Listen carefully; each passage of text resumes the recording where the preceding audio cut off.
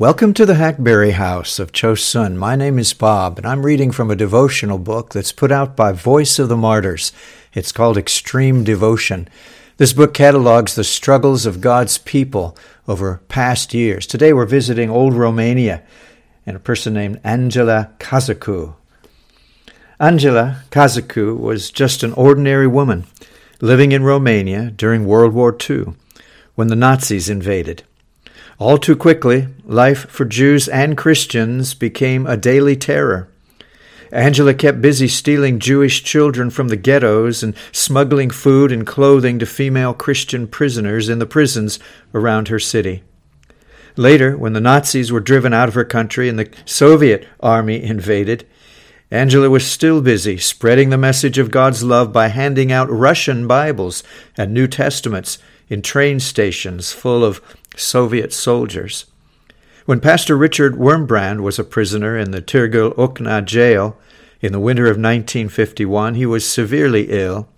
His skeletal body shivered from the constant cold of the worst winter on record. Each prisoner was allowed only one blanket, and food was scarce because no one was able to get to the prison through the heavy snow. But it was during this bleak time when Pastor Wurmbrand received a package containing desperately needed food and warm clothing, which he gladly shared with others.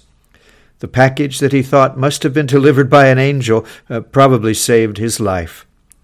Once again, Sister Angela, of course Angela meaning angel in Romanian, was busily going about her Father's business.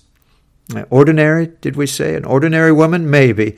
But God delights in using ordinary people as his angels of mercy. From Colossians 3:12, therefore, as God's chosen people, holy and dearly beloved, clothe yourselves with compassion, kindness, humility, gentleness, and patience. Years ago, in response to the increasing news coverage of random acts of violence, a bumper sticker began to appear that suggested practicing random acts of kindness.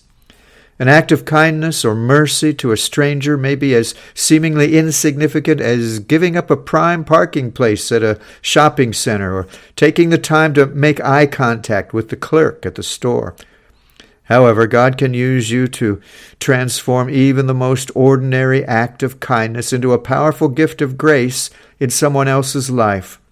Ask God to help you commit a random act of kindness in his name today. You may never know it, but you might be someone's angel. For your own copy of Extreme Devotion, it's not a free book, but do email the people at Voice of the Martyrs at thevoice@vom.org. Well, this is the Hackberry House of Chosun, and Lord willing, we'll talk again soon. Bye-bye.